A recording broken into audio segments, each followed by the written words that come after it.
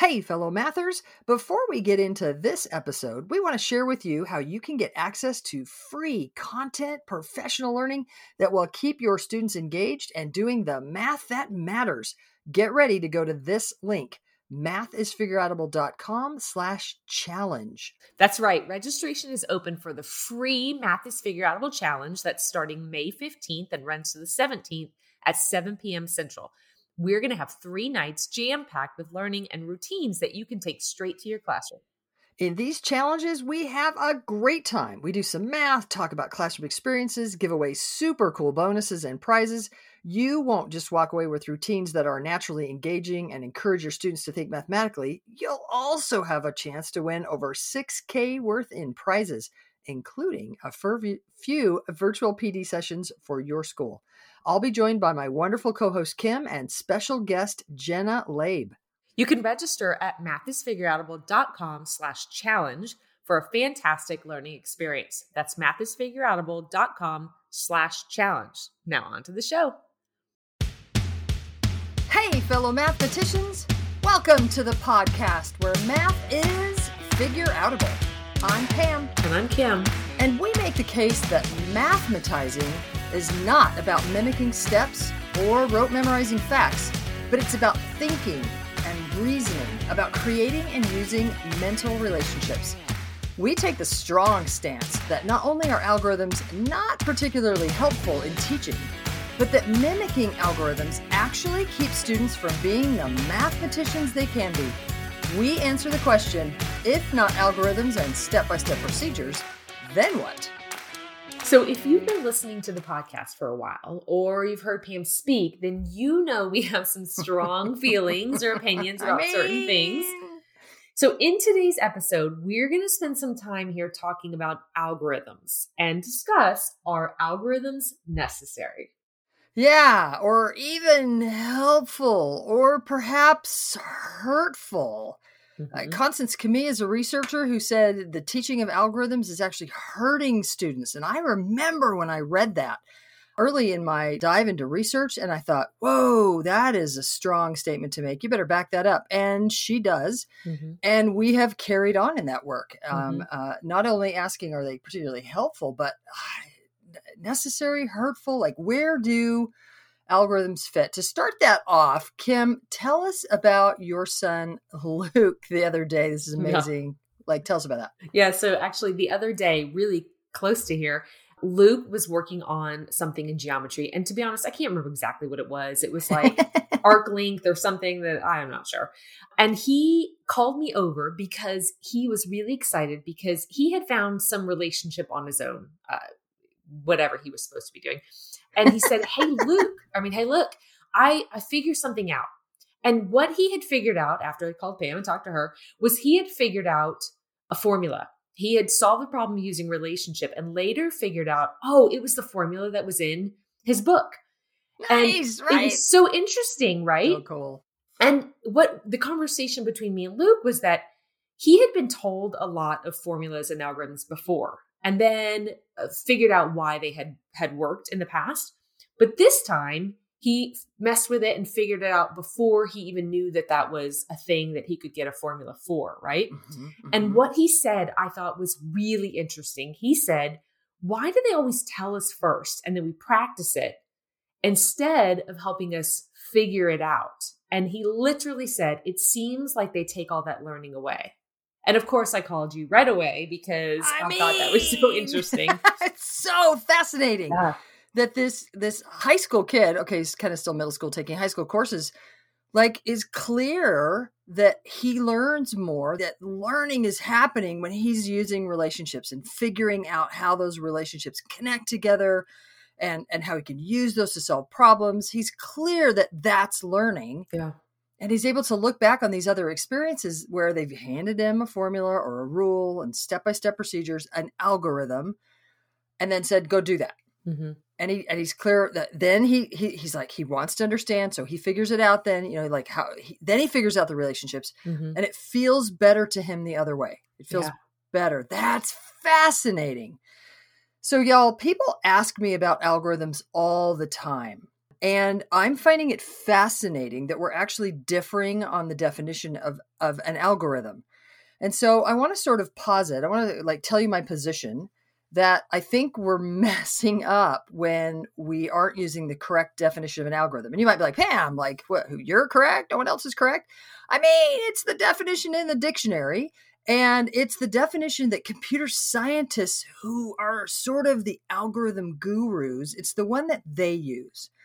So I'm gonna fall on that side of the definition. Most of the definitions I hear that are not what I mean for sure, and it doesn't agree with kind of the computer science definition.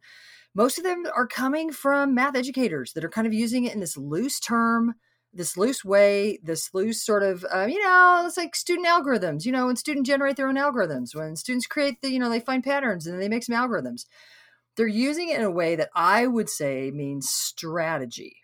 So to be really clear, what we're talking about today is not student-generated strategies, where students are using relationships to pull things together and solve problems. That's a strategy. That's like how I'm thinking about what's happening and using that to solve the relationship. That's different than a generalized procedure that works for any problem of its type.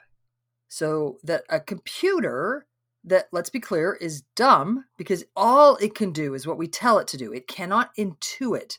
It can't use intuition to make decisions. It only can follow steps. Therefore, we have to give the computer all the steps every time because the computer can't choose when to give and take or when to use difference or removal or when to find an equivalent ratio so that the problem's easier to solve or when to use the distributed property instead of the associated property. Like a computer cannot intuit that.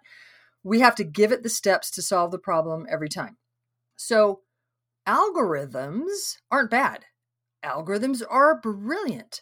To come up with a good generalized procedure is hard.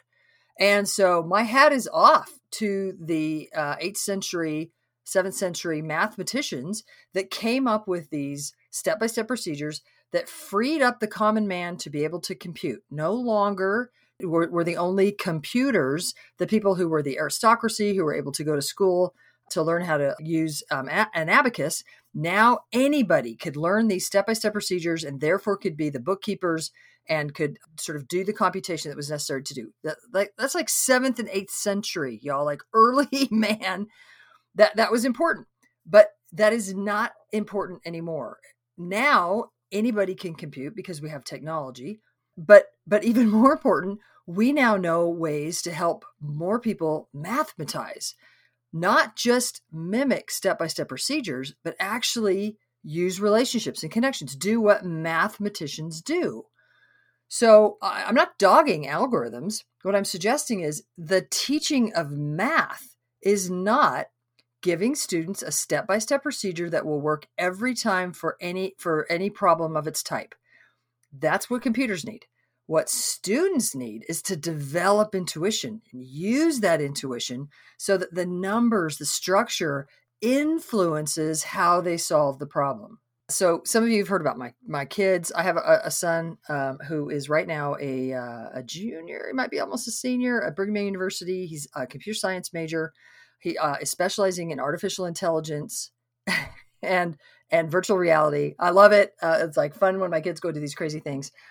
And so he's in school and he's literally taking a machine learning class right now. And next semester he has to take an artificial intelligence class. So like it's all of this AI stuff that's happening. He's learning, he's already a programmer, he's doing all that stuff. And in this machine learning class where they're like figuring out how to help machines sort of learn. It's like how do we program? What kind of algorithm can we put in a computer so that it can kind of get better at doing things? But notice you have to write the program. You have to write the algorithm in order to help the computer do things more efficiently. So he sent me this quote just yesterday. He said, "My machine learning professor calls the algorithm part of a machine the monkey pushing a button." So if you talk about machine learning, the algorithm part of machine learning is the monkey pushing a button, unquote. And then my son continues, Today's class was about recognizing all of the business/statistics domain knowledge that makes monkey pushing a button useful. Now that was a little bit weird to understand, but basically like the whole class was about if we're going to be writing algorithms, if we're going to be doing machine learning in business and statistics, and in order to have all that working, the monkey pushing a button part, we have to, let's talk about making that useful. So y'all, what we don't want in our math classrooms is to create monkeys that push buttons. That's what Kim and I are talking about when we advocate not demanding students use algorithms in classrooms. And we're even going to go further and say, so don't even give them algorithms and suggest that it's a good way to solve the problem. Not for humans. It might be a great way for someone who can't intuit, like a computer. But it's not such a great way for humans. There are better ways to solve problems than this, especially just mimicking a step-by-step procedure. And people will always say, but Pam, what if they understand the steps of the algorithm? Y'all, it's not about understanding the steps of an algorithm. It's about mathematizing. It's about making more mental connections, neural connections between what you know and some new sort of relationship so that then I can continue to use those and create more relationships. That's what mathematicians do. That's how they solve problems. So what I'm hearing you say that's applicable for teachers right now is that what we're against is handing kids an algorithm, practicing it a few times, and calling it math. That's not what learning math is. That's not what learning math is. That's not what mathematizing is. Yeah. Yeah. Thank you for capsulizing that. Like to be helpful, we're not saying algorithms are evil or bad. We're saying there's a place for them, and it's not in the mathematics classroom. It doesn't help your students mathematize. Yeah. So we have another colleague, right? Who's got a spunky son. Spunky's good. Yep. And he shared a story with us that I would love for you to share. Yeah. So this colleague of ours was talking to us about this spunky kid of his. And they were going back and forth. I think it was about division, maybe. I don't know. They were going back and forth about something. And the son has heard our colleague talk about, kind of what mathematizing is and stuff. And so the son has kind of a clue. This is, I think, a 4th grader, 5th grader, 6th grader, somewhere in there, somewhere sort of middle grades. So division's like a thing, right? 4th, 5th, 6th grade. Mm-hmm. And, but this kid is clear what it means to learn and what it means to just sort of mimic things, or at least is becoming more clear. And so we got this email the other day that said, why is this person even teaching? So talking about this kid's teacher, why is my teacher even a teacher? Because she doesn't listen to what we're thinking. Like, it's just like she wants to just tell us everything and act. Oh, you know what? I'm not quoting it right. He actually said they, sorry. So why don't they listen to what we're thinking? They just want to tell us everything and act like we don't have things already in our head. Mm-hmm. I think that's such a fascinating quote. Yeah. From Spunky, like this, right? I mean, spunky, like, but they're acting like we don't even have things in our head. Yeah. They're just like now that's a different sort of pedagogical bent. Like I might be, pedagogy is not the right word there. What do I mean? Ed psych.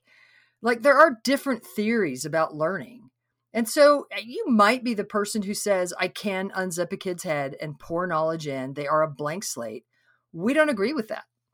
We agree with the sort of bet that we start with stuff. Like kids have, just like this kid says, I have things in my head. Why aren't they asking me about what I know and helping me get from where I am, what I know, to that thing that they're trying to teach? It feels like you wanted to say something a minute ago. Well, I was just going to say, we've had this conversation with our colleague, and we know that this kid has had a few experiences in previous grades where they had teachers who had given experiences where they were used to talking about math and mathematizing relationships. And sharing like what they were thinking about. And so I think there's just an experience this year for this kid who the teacher was a little more traditional maybe, and is very in the school of thought where like, I have to tell you all these things and like get through all this material. And I do. I think it's just, we do. And then now you go do. Yeah. Yeah. And the kid has some feelings, right?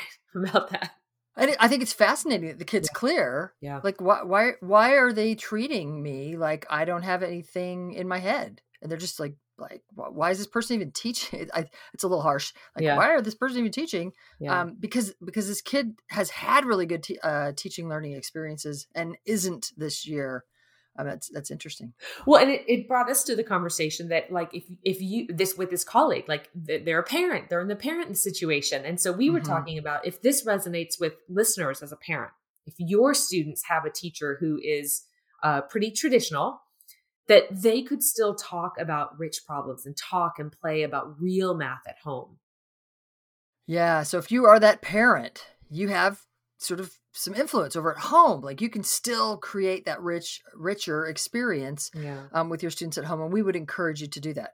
And, it's kind of fun. We actually are gaining quite a homeschool following. So shout out to all of our homeschool parents that are listening in. Way to go. Nice. We appreciate you. We appreciate all of the teachers that are parents, and we appreciate the teachers that are listening to the podcast that are trying to make math more and more figure-outable. Yeah. If you want to know how to teach so that you are mentoring your students to be mathematicians and you would like some help doing it, we have online workshops, and they're actually start running today. So whenever you're listening, check out our asynchronous online workshops at mathisfigureoutable.com/workshops. And all of you listeners that are in the workshops, I am thrilled to be able to interact with you in the message boards, and we're going to have some live Q&As. It's going to be a blast. Thanks for taking a workshop.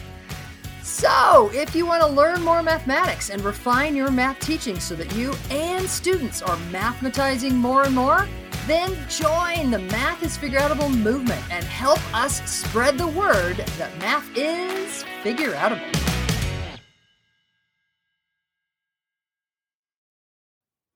Thank you for listening and making math more figureoutable.